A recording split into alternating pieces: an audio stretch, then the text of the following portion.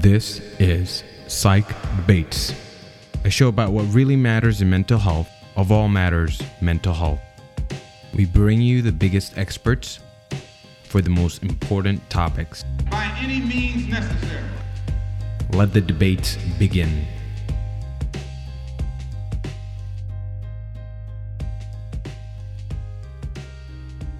Hey everyone, welcome to the first episode of Psych Debates. It's Dr. Monty Altahami, your favorite psychiatry resident. With me today is Dr. Jonathan Demise, my co-host for this episode, and my favorite psychiatry resident and an overall amazing guy. Aw. We are joined today by a very special guest, Dr. Alan Francis, a giant in the field of psychiatry, professor and chairman emeritus at Duke Psychiatry, and a leading figure behind the DSM-4, the Diagnosis and Statistical Manual of Mental Disorders, the previous edition. We're so excited for this episode and that we could have him open up our podcast as our inaugural guest. At the crux of this debate is the existential question around psychiatry itself. Should psychiatry exist? One might think the simple answer is yes. Well, stick around for this debate. This house regrets the rise of anti-psychiatry, and you shall find the answer. What do you think, Jonathan? I don't know. I'm not sure. Does it exist? We'll find out.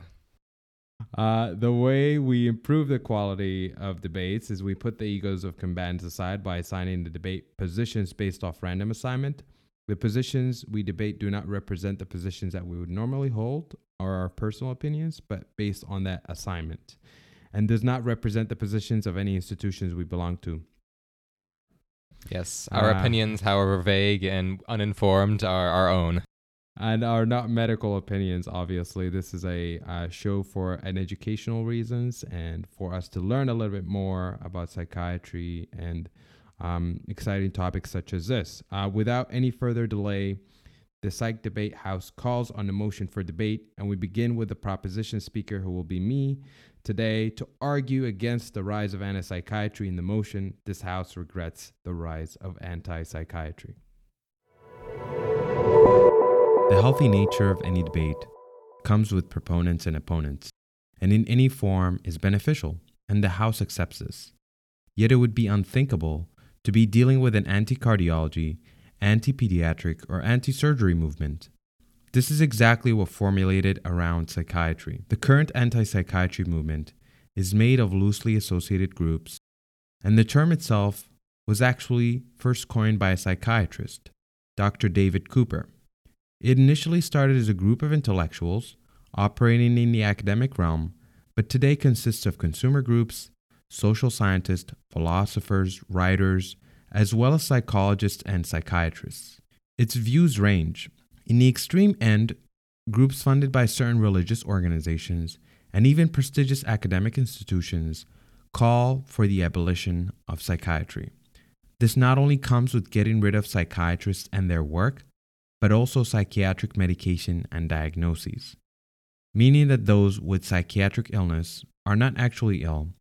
And for example, instead of viewing a patient with schizophrenia as someone with an illness, we should simply see them as a liar, as the late Dr. Thomas Szasz, a psychiatrist himself and a huge proponent of anti-psychiatry, stated. Others see it as a form of state control and call for its complete dissolution, while others align themselves with a more specific criticism of psychiatry, which is now called critical psychiatry. This group is on the more moderate side, but still view themselves as unhappy with the direction that psychiatry is moving, citing concerns about the pharmaceutical industry, the quality of research, and unscrupulous doctors who over-medicate their patients. If psychiatry is abolished, all those with mental illnesses would be left to fend for themselves, may be end in jail or in the street, or to live a life of confinement, ridicule, and shame. This is why we believe that the anti-psychiatry movement serves as fuel for stigmatization, disinterest in the well-being of patients, and hampers the quest for knowledge. And this has real-world consequences, as the stigmatization of the field can lead to less people seeking care, and it can result in more violence and harm towards the psychiatric patient, as their complaints are dismissed as myth, and it allows room for others to come in and take advantage of this group.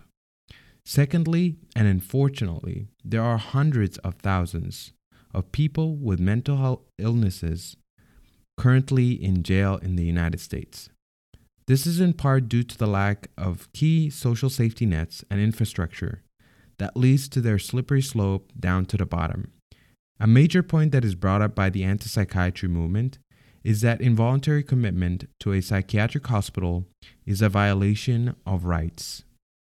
We argue that being in jail with a mental health issue is way more cruel and a greater violation of human rights, thus demonstrating the lack of foresight that some of the proponents of this movement have. Most of them which have kept away in their practice and have not really come across those with really severe mental health issues. Furthermore, the drive for research continues to depend on resources, and these resources, whether they be private or federal, depend on public opinion. Psychiatry's neuroscientific basis is still in its infancy.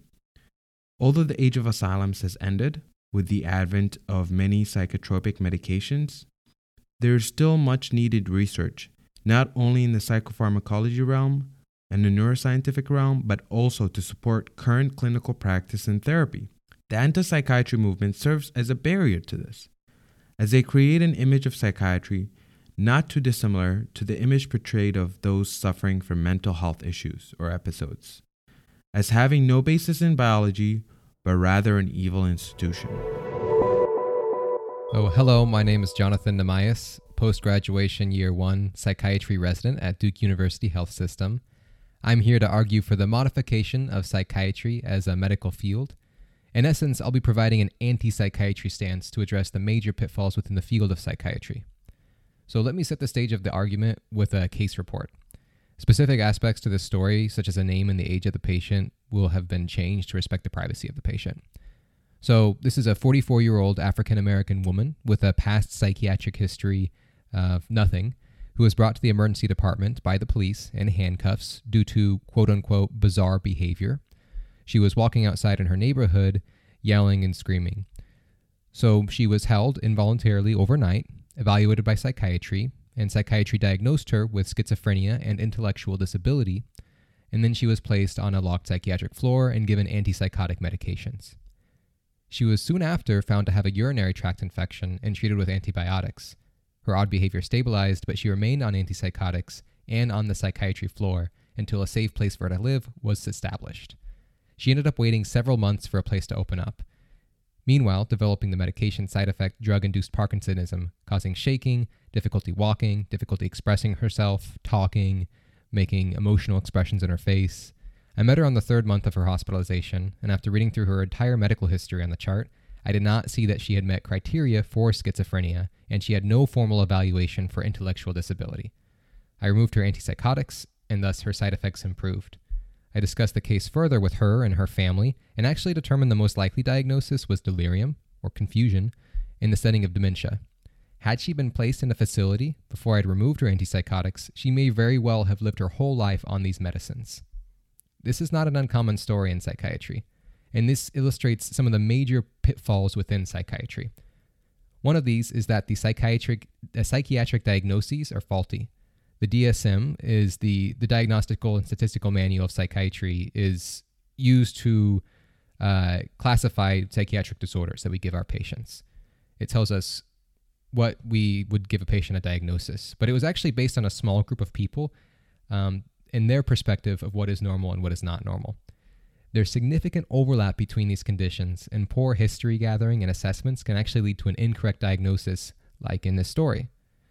It's actually become easier and easier over time with the various iterations of the DSM as well. We're on DSM-5 now, for somebody to be diagnosed with a disorder, even in cases where it's very mild and perhaps even closer to normal human behavior.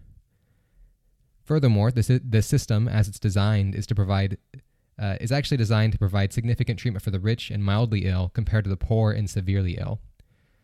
Furthermore, there is not really a known brain pathology that can be translated from research, from neuroscience research, into the psychiatric diagnoses we give our patients. The research hasn't caught up with it yet. The second major point I want to get across is that psychiatric medications can be harmful. Just as in this story, patients can get side effects. We don't actually really know how these medicines work. It could possibly alter someone's brain in harmful ways in subgroups of people. We really don't know. The medications also, in addition to causing side effects, may not actually provide a whole lot of benefit for many people. Furthermore, if somebody stops taking these medicines, then they can have withdrawal symptoms, a phenomenon known as dependence. The third major point I want to get across is psychiatry has now become an extension of the legal system. If somebody hits somebody, they go to jail. If somebody threatens to hit somebody, they come to us. They come to the psychiatric emergency department. Many times it's arbitrarily whether or not they have a psychiatric diagnosis or not. But if they end up seeing us, they'll more than likely get a psychiatric diagnosis and be labeled for the rest of their life, which can be harmful in and of itself. This is an important discussion. Anti-psychiatry is important to place checks and balances on the current system of psychiatry. It can be done to challenge the paternalistic practices of psychiatry, serving as a voice of those who have no voice. This is helpful even in something that is potentially a helpful field, because research has shown that if one points out the flaws within a field or a therapy or a study, then it can lead to improving that study. So it's a very important discussion to have. We're so excited for today's guest. He's very much an expert in a field of experts. And we're so excited about having him. Dr. Alan Francis is with us here today. He's a professor and chairman emeritus of the Department of Psychiatry and Behavioral Health at Duke University Hospital. Dr. Alan Francis was the chair of the task force for writing the Diagnostic Statistical Manual of Mental Disorders, the 4th edition. He is also the founding editor of the Journal of Personality Disorders and the Journal of Psychiatric Practice, as well as co-authoring a number of major books within the field of psychiatry and psychology. Welcome, Dr. Francis. Good to have you. Wonderful to be back with you at Duke. We are glad to have you with us here on the podcast. What does anti-psychiatry mean to you? Well, first of all, in some ways, we should all be anti-psychiatrists in the sense that we should all be humble about our profession. We should love it, but see its faults and be self-critical and open to change and advocating for change. The anti-psychiatry movement, which started in the United States and in the UK 60 years ago, is an effort to criticize psychiatry such that the underpinnings of the field are attacked. That many of the anti-psychiatrists have very good points to make, but they carry them too far. Medicine is very much overprescribed in the United States and the UK, but the anti-psychiatrists will often say it should never be prescribed. Medicine can cause many harmful side effects, but anti-psychiatrists will say that it actually causes the illness, that the psychotic patients get worse taking antipsychotics rather than better. There's been a long history that I hope we have time to discuss, of excessive coercion of psychiatric patients, warehousing them in terrible state hospitals. Anti-psychiatrists assume that that's still happening now and are against all coercion, or almost all coercion, and state that patients, however psychotic, however suicidal, should be able to have a free choice to kill themselves. So as I see it, we should all be anti-psychiatry in the sense that psychiatry is very, very, very far from perfect. And we can discuss, if we have time and interest, how it's imperfect. But anti-psychiatry goes overboard and finds it almost evil and counterproductive for everyone who's engaged in it. Yeah, absolutely. I think that's a really interesting position. I think that we don't really get taught as psychiatric residents to be critical of psychiatry in that way. We are taught to think critically. What do you think, Jonathan? Yeah, no, exactly. We're taught in medical school, these are the things you should know about psychiatry. And then once we get into psychiatry residency, we're taught this is the things that we should do for our individual patients based on what we learn in medical school, is what we're calling this person as sick. I have to say, Dr. Francis, I'm really curious. You mentioned a lot there in that opening statement. I think we could probably talk for a while on any one of those points. But one thing I wanted to follow up on, did you say, should people be allowed to kill themselves even if they have a mental disorder? Well, it's very interesting. There were 3 books in 1961 that initiated the anti-psychiatry movement. There was no coincidence they came out at the same time, the exact same year. One was by Thomas Szasz, The Myth of Mental Illness. The other was by Irving Goffman, Asylums. And the third was by Michel Foucault, The History of Madness.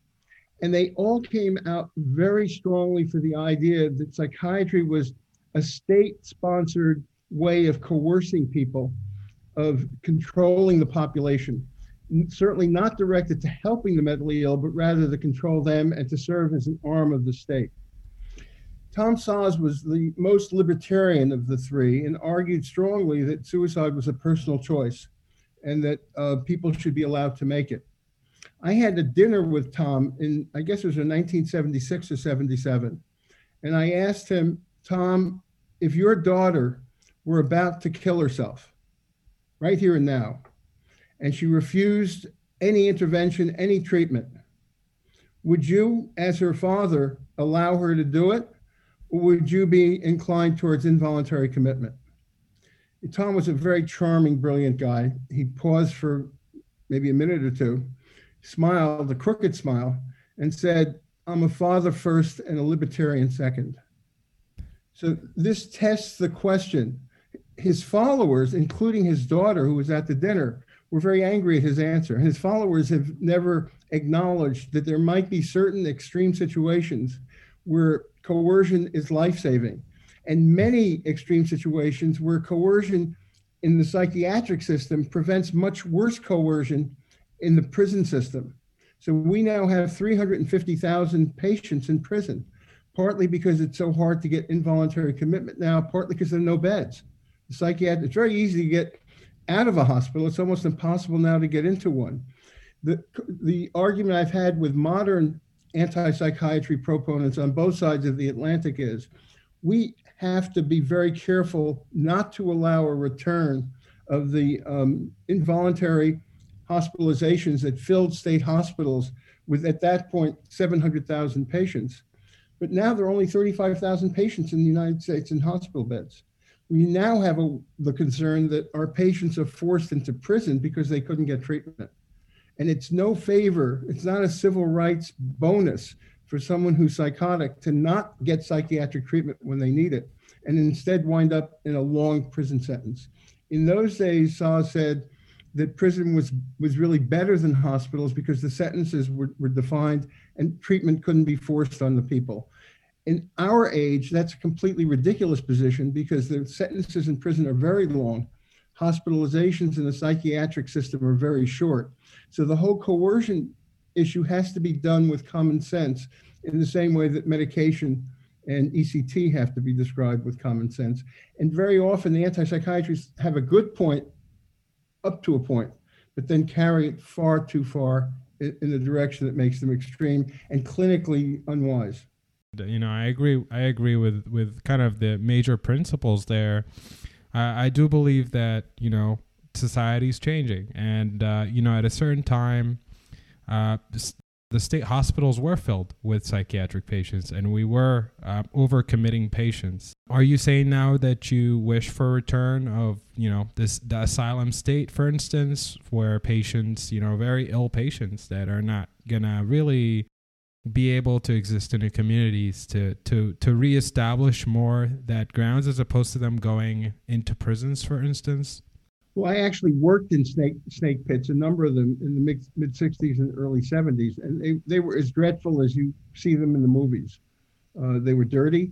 They were terribly overcrowded. Hospitals that were meant to have several hundred patients had many thousands of patients. They were understaffed. There was no treatment, or treatment that was given very, very poorly and without follow-up. I have absolutely no desire to see that return. The community psychiatry movement, which started in the early 60s, and I worked in that as well, had great promise that with the new medications and with the switching of funds from the state hospitals to the community psychiatry clinics in the community, that this could result in a decent life for people. The Reagan administration, 1980, stopped the funding.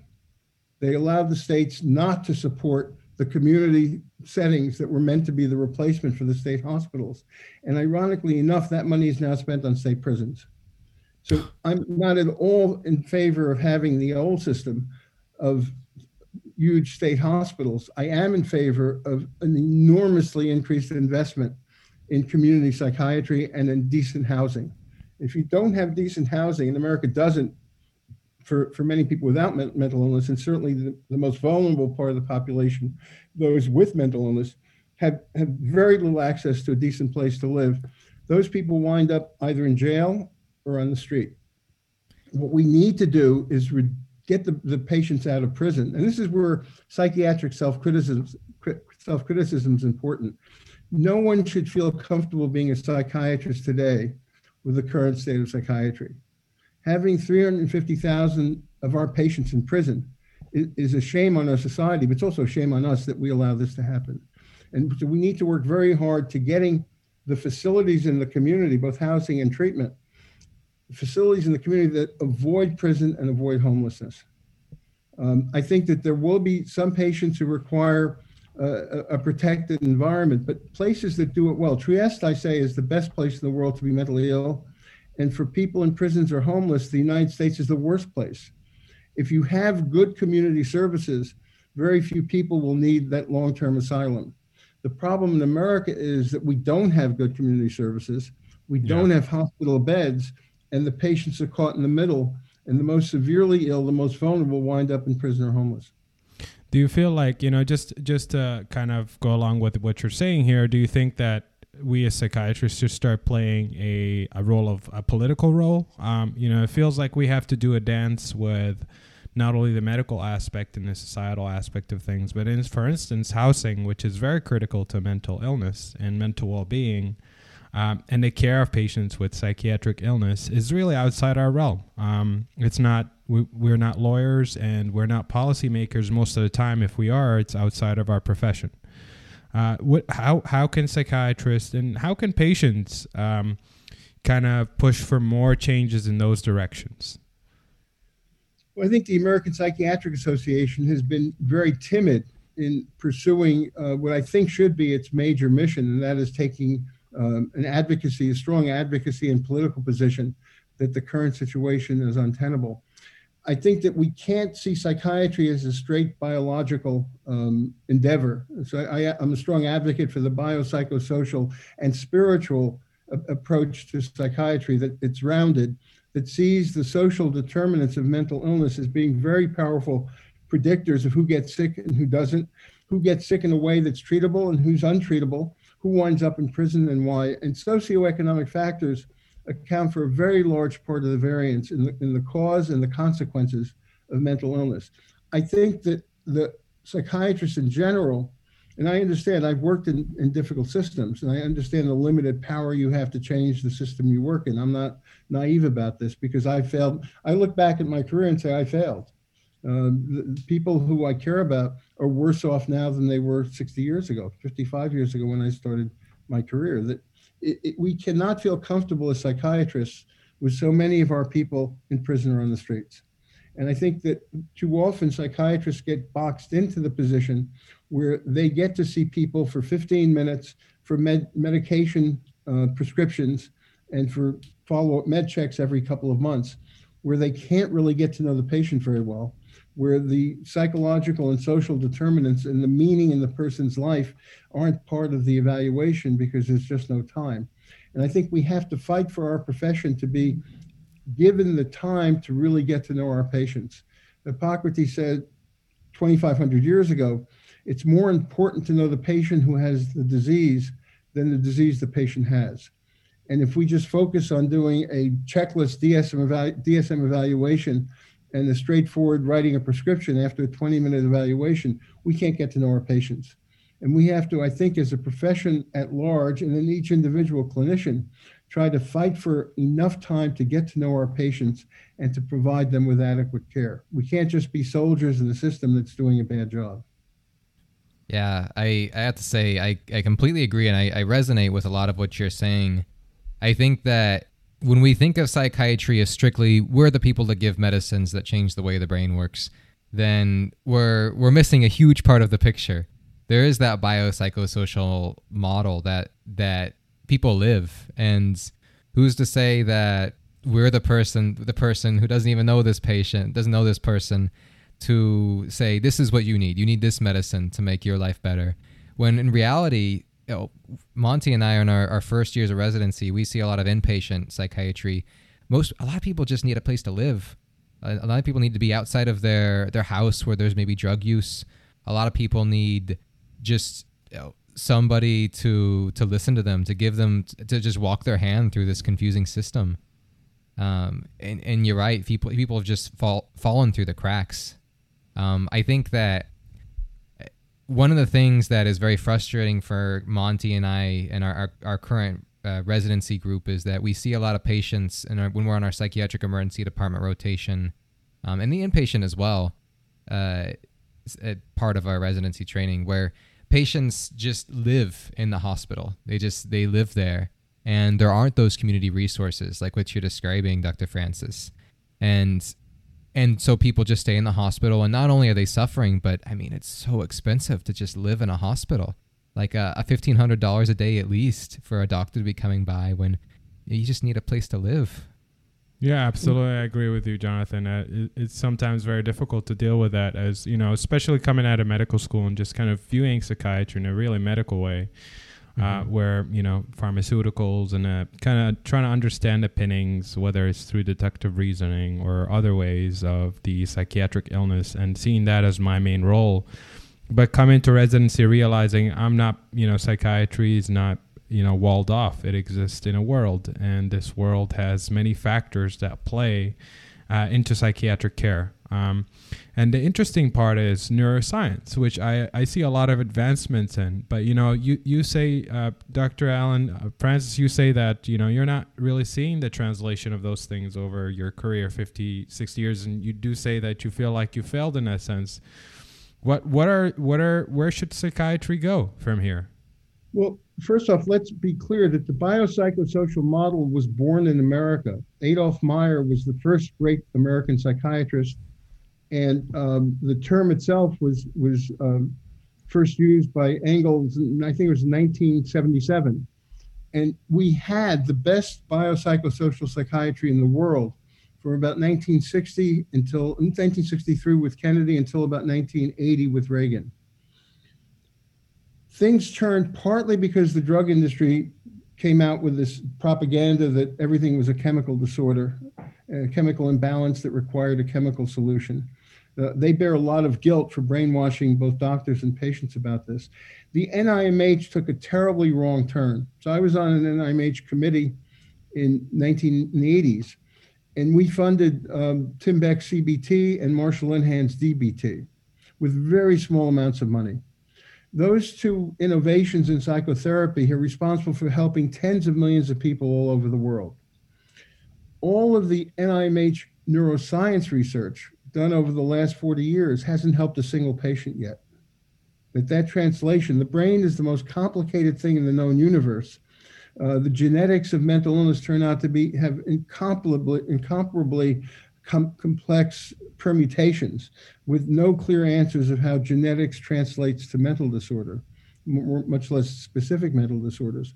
The NIMH started the Decade of the Brain in 1990, and it stopped doing clinical research. At this point, less than 10% of the NIMH budget is for clinical studies, and even they have to be tied to biological markers. The whole effort to create biological markers in psychiatry has failed.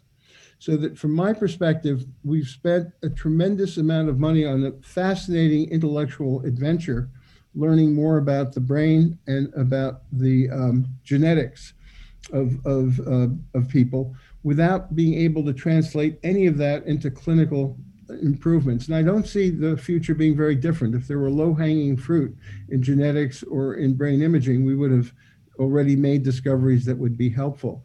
So I'm all for spending more money, more attention on the patients we have today, without making false promises that the research is going to improve their life in the future. We should be continuing. Psychiatric research is wonderful, and we should be continuing to try to endeavor how the brain works and how genes work. But we shouldn't be putting all of our bets, 90% or more of our bets, on biological research. Now, similarly, in the clinical situation, if you have only 20 minutes with a patient, those 20 minutes shouldn't just be for signs, symptoms, and medication prescription. That even in very brief contacts with patients, you can make a big difference. I worked when I was at Duke, and in all of my career, I always spent 3 or 4 mornings a week in the emergency room, supervising the residents in the emergency room, because I thought that was the most important place to understand the system and also to help influence Absolutely. the system. And the most interesting things happen in the emergency room. Yeah. One of the things I discovered over 35 years of working in emergency rooms, I could be with someone for 15 minutes, not remember their face, not remember their history, say something during that session, and they would come up to me years later and say, you know, Doc, you said something that changed my life. I've done psychotherapy with people for 10 years and not had any effect on them. So I don't think we should underestimate the power of a human contact at a particular crucial, critical, difficult, worst moment in a person's life, to be able to say something that can make a difference. And with every meeting, however brief, I'd be trying to find something that will connect, that will form a relationship that counts, and that I may be able to say something that they'll remember into the future in a way that'd be helpful. You should always have the biopsychosocial model, whatever the contact, and that's also true for doctors and general medicine. The general medicine is also a biopsychosocial practice. 80% of outcomes in general medicine have to do with social factors, social variables.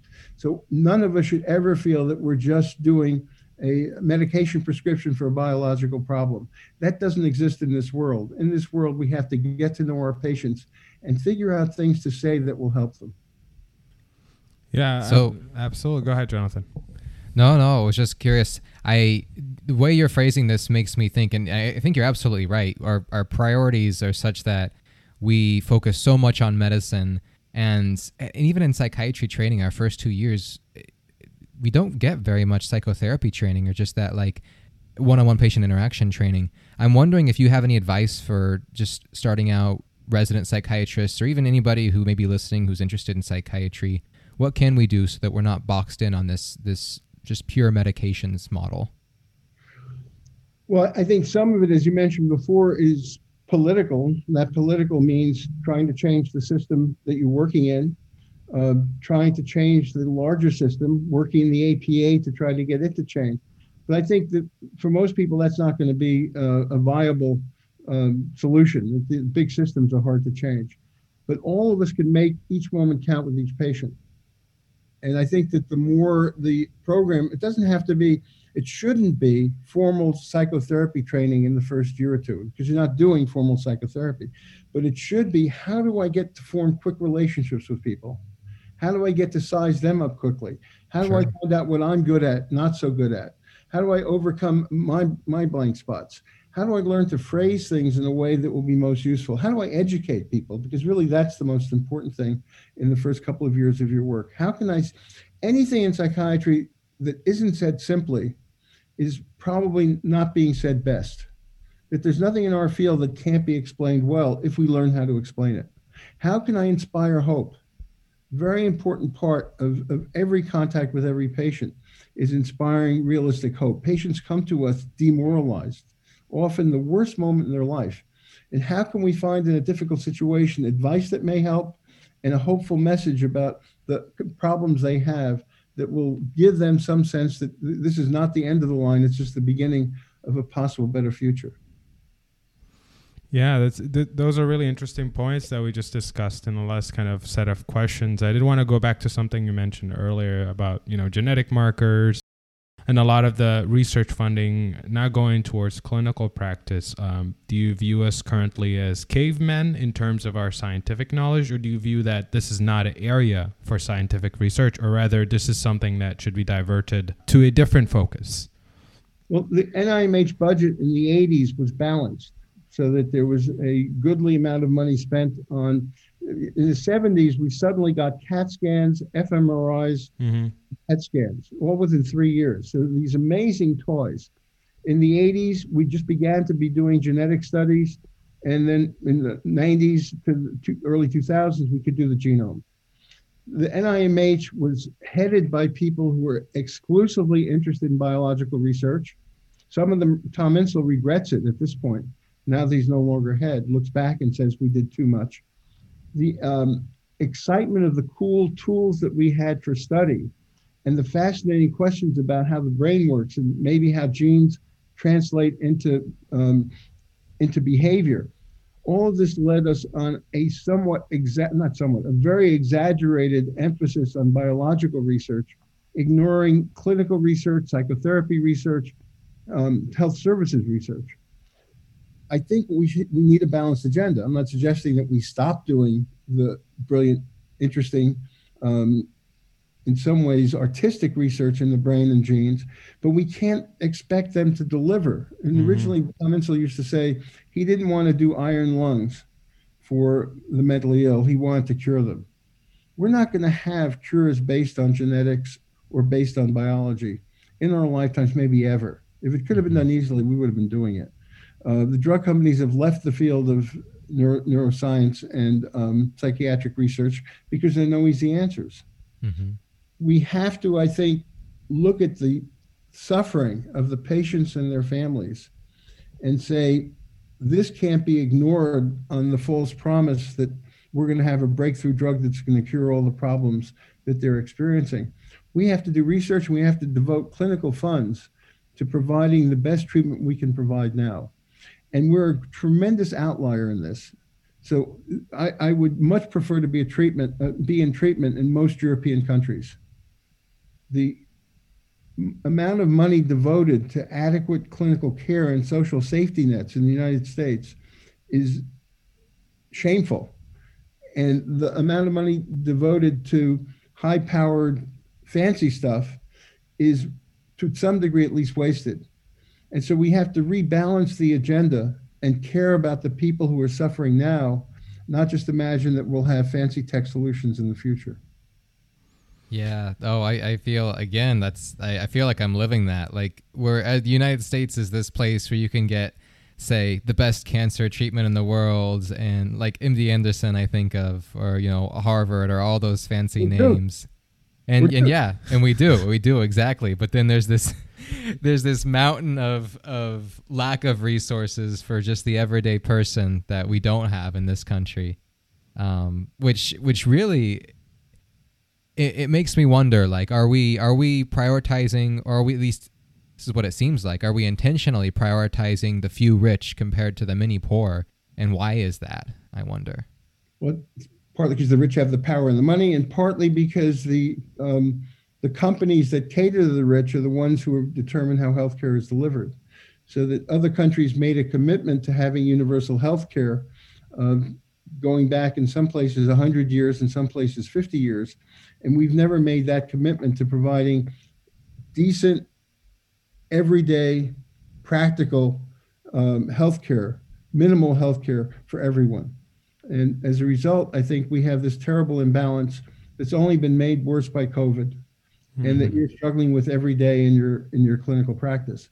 So I'm not telling you to go out and barricade the hospital, or to be politically active in a way that you don't have the time and maybe the inclination for.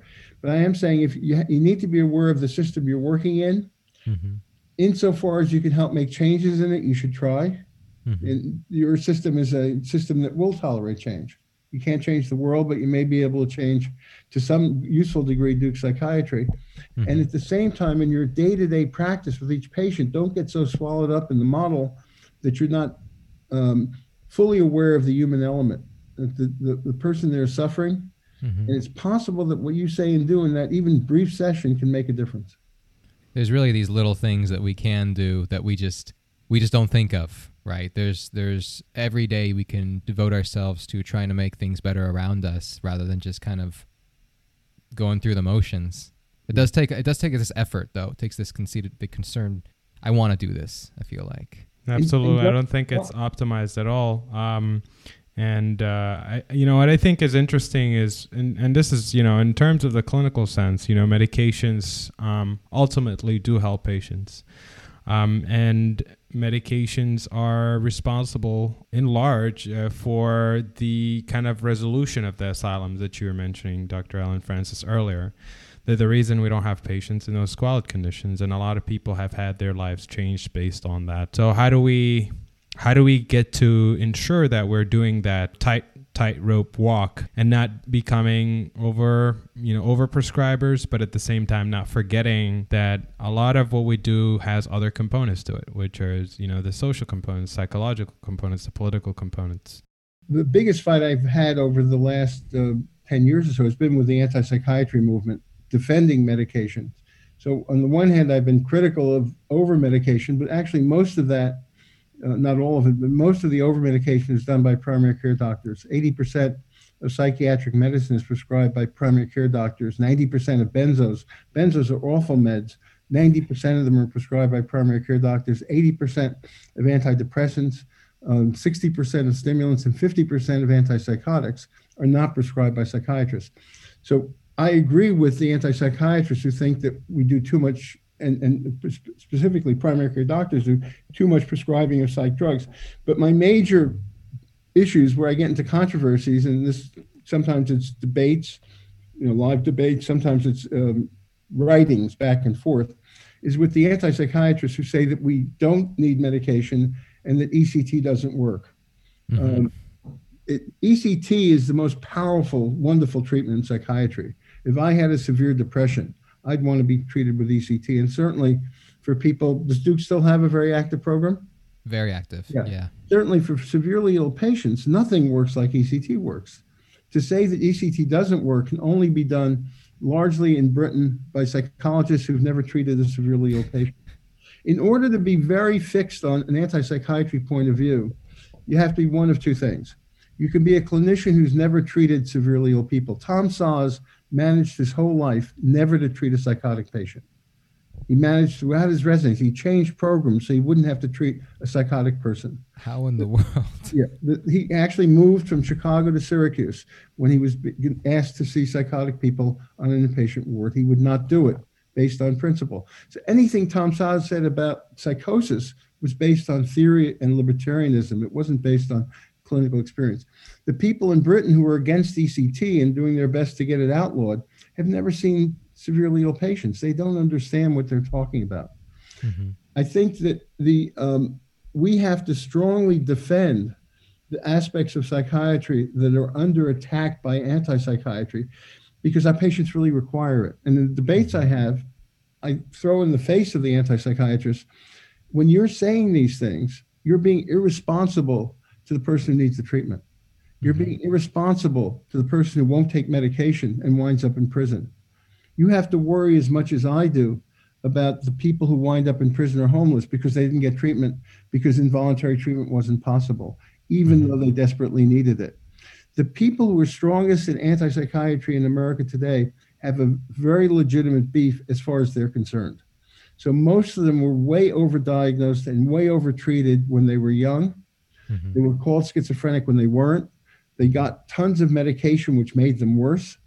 They stopped the medication at some point and they got better.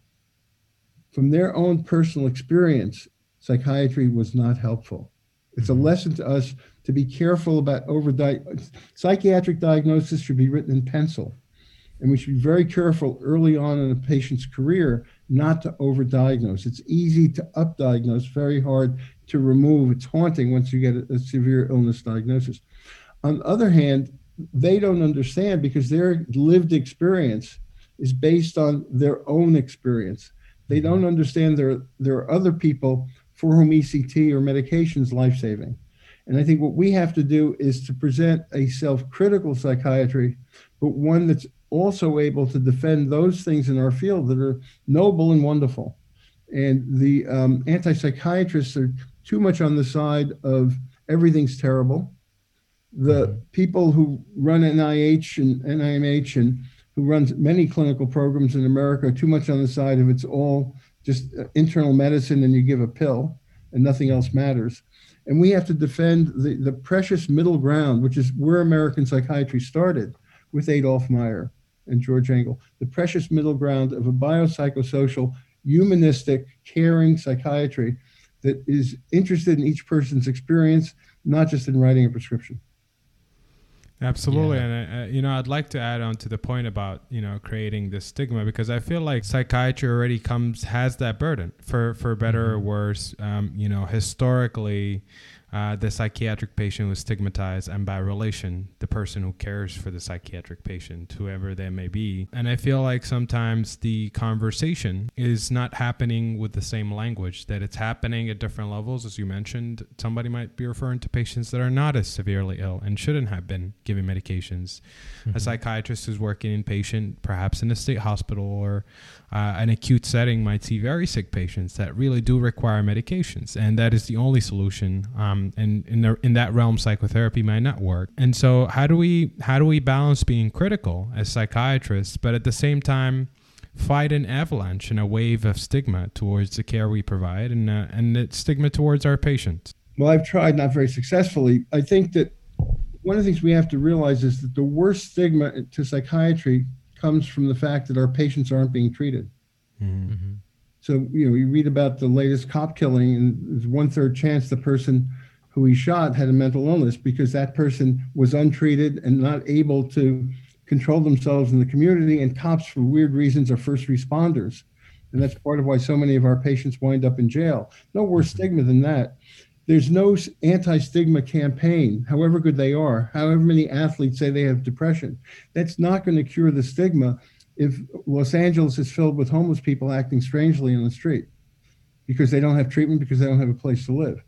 The best way to cure stigma is to be decent in the way you treat people, have decent housing, have access to care.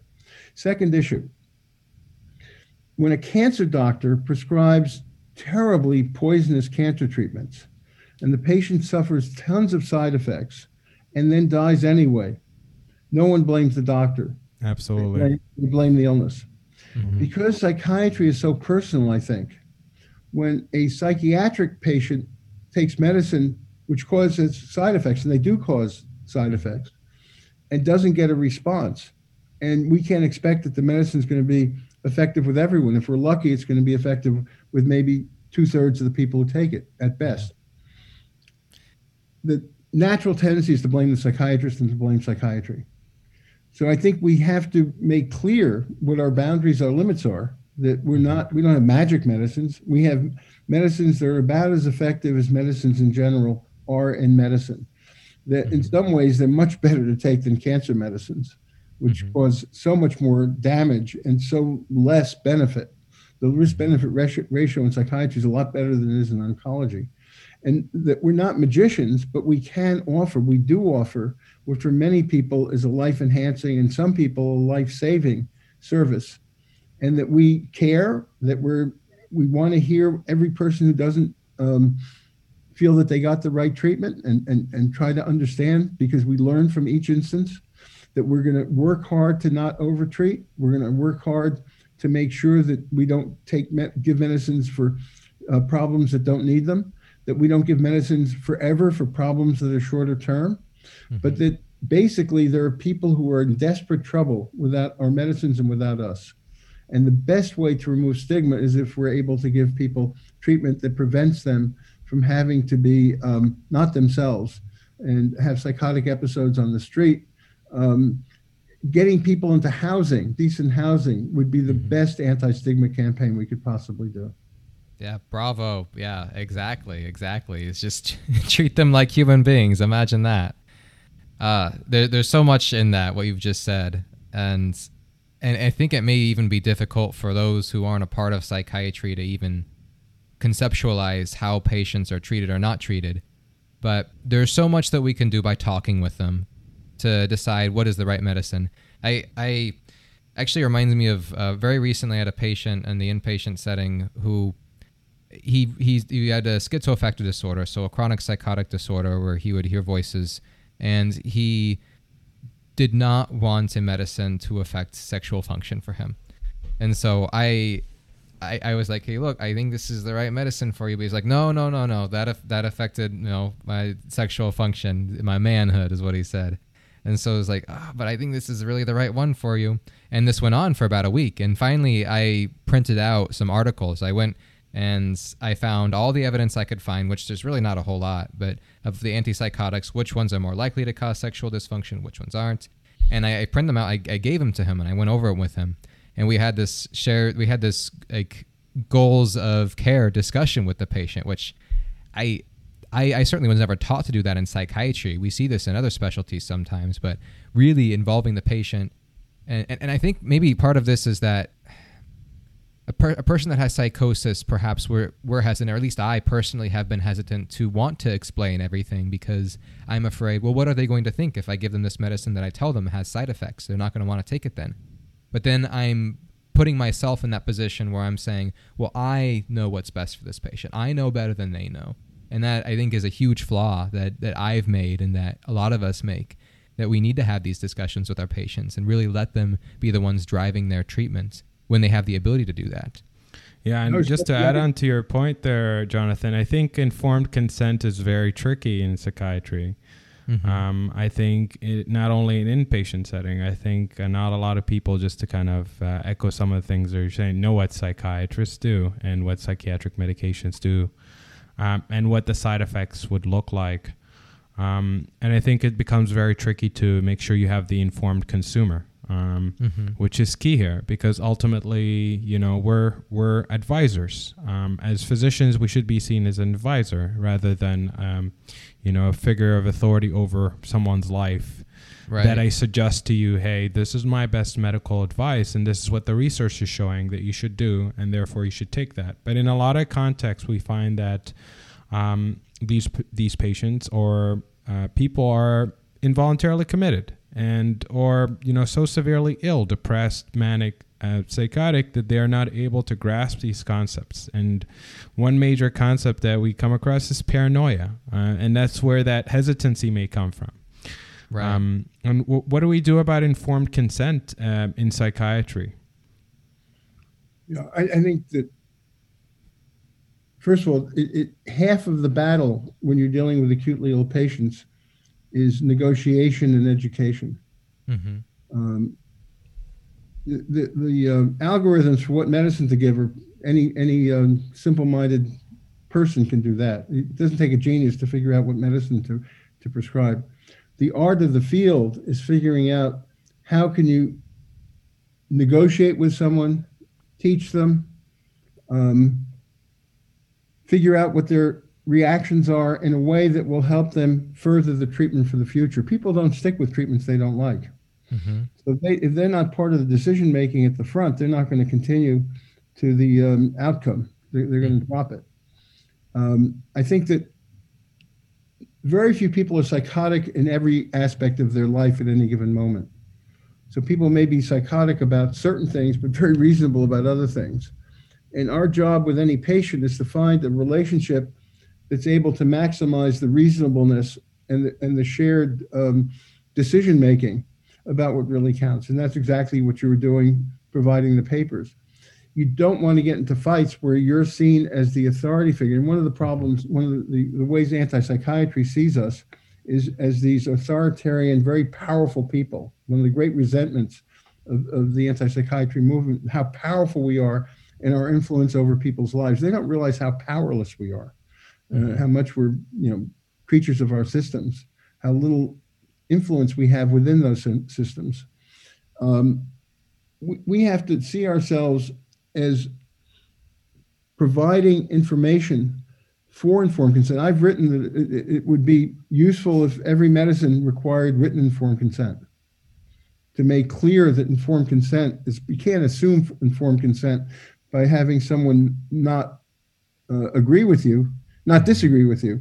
You really have to get a positive affirmation of consent if that person is going to continue. Now, there are emergency situations where I understand you can't do this. And I've given a fair number of injections myself in those emergency situations. And I understand that we can't have the ideal doctor-patient relationship going forward in every situation. But the goal should be that we're making decisions collaboratively rather than dictatorially. And it's only the collaborative decisions that are likely to stick. Very important in this is advance directives. Mm-hmm. So that when people get better after the psychotic episode, even if they were involuntarily treated, the majority feel good about the treatment and glad it happened once they've recovered from the episode. And that's a moment to begin thinking with them about the future. What if this happens again? We're going to work very hard together. We're going to work really hard so that you don't have a relapse. but relapses happen. And I'd even tell them the percentage odds of relapses over the course of 6 months, a year. I'm very specific about giving as much information, not in every patient situation, but in most. What do you want done then? And maybe we should put that in writing now, because otherwise it's terrible for family members. They feel that they've lost all ability to help their beloved family member. The person's running wild in the streets and there's nothing anyone can do, and they wind up in jail. What can we do now to prevent the risk that you'll wind up in jail or homeless if you have a relapse in the future? Because that would be the worst possible outcome for you. I'll tell them I visited jails. There's nothing worse than being a psychiatric patient in jail. And we need to plan a life for you that avoids as much as possible hospitalizations and even more so jail and homelessness. How do we do that? And the way that for most people to do that is to have an advance directive so that there's not a battle over what should be done. They've been able during their healthy state to predict and to instruct about what should happen if they become ill in the future. I like that. We come up with these safety plans. It's just kind of the standard of care, but I don't know why a psychiatric advance directive is not part of that. Yeah, absolutely. I think they are something that's available in the books, and something I think we do in medicine all the time. You know, having had that experience in internal medicine, we talk about advance directives the moment a patient arrives to the emergency room. Right. And I think, you know, in the setting of psychiatry, I think it would fit very well, you know, as the patients get better and become, you know, more lucid or more themselves. Any last words, Jonathan, Dr. Francis, for our audience as we kind of close the discussion here, which I thought was really fruitful. And we hope to have you come back with us again to discuss future topics as well. Jonathan, you first. I feel like there's so much to be said. We could probably go on for a long period of time, but I think that just kind of the summary statement is there for any field of science, it is beneficial to look at what the downsides is of what we're doing. Time and time again, research into like even therapies, looking at the downsides, the potential harms in that has led to then improving the way it's done in the future. So this is just it's a very needed topic to have. So I'm very happy to be here talking about it. Yeah, every time there's an airplane crash, everyone studies it. We don't in medicine find out from our mistakes and bad outcomes why they happen. The last thing I'd close with is I learned a lot from my teachers. I learned a lot from my colleagues. I learned a lot from my friends and my family and my children and grandchildren. But I learned the most in life from my patients. And it's an unusual privilege.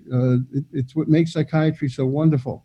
So there's never a time when you should be too tired for the next patient, because every one of those experiences is to be cherished. We again appreciate the time that you spent here with us and the information that you've shared with us. We're excited to have you here with us on the podcast and taking time off your busy schedule. You know, ultimately, it is a tightrope and we must walk it. I think what's really cool about psychiatry is that it's the most practice of medicine that's applicable to life. And today we've just seen how that extends to not only neuroscience, but society and politics and law, and how all those come together, take care of patients. So I really appreciate you and thank you for your time.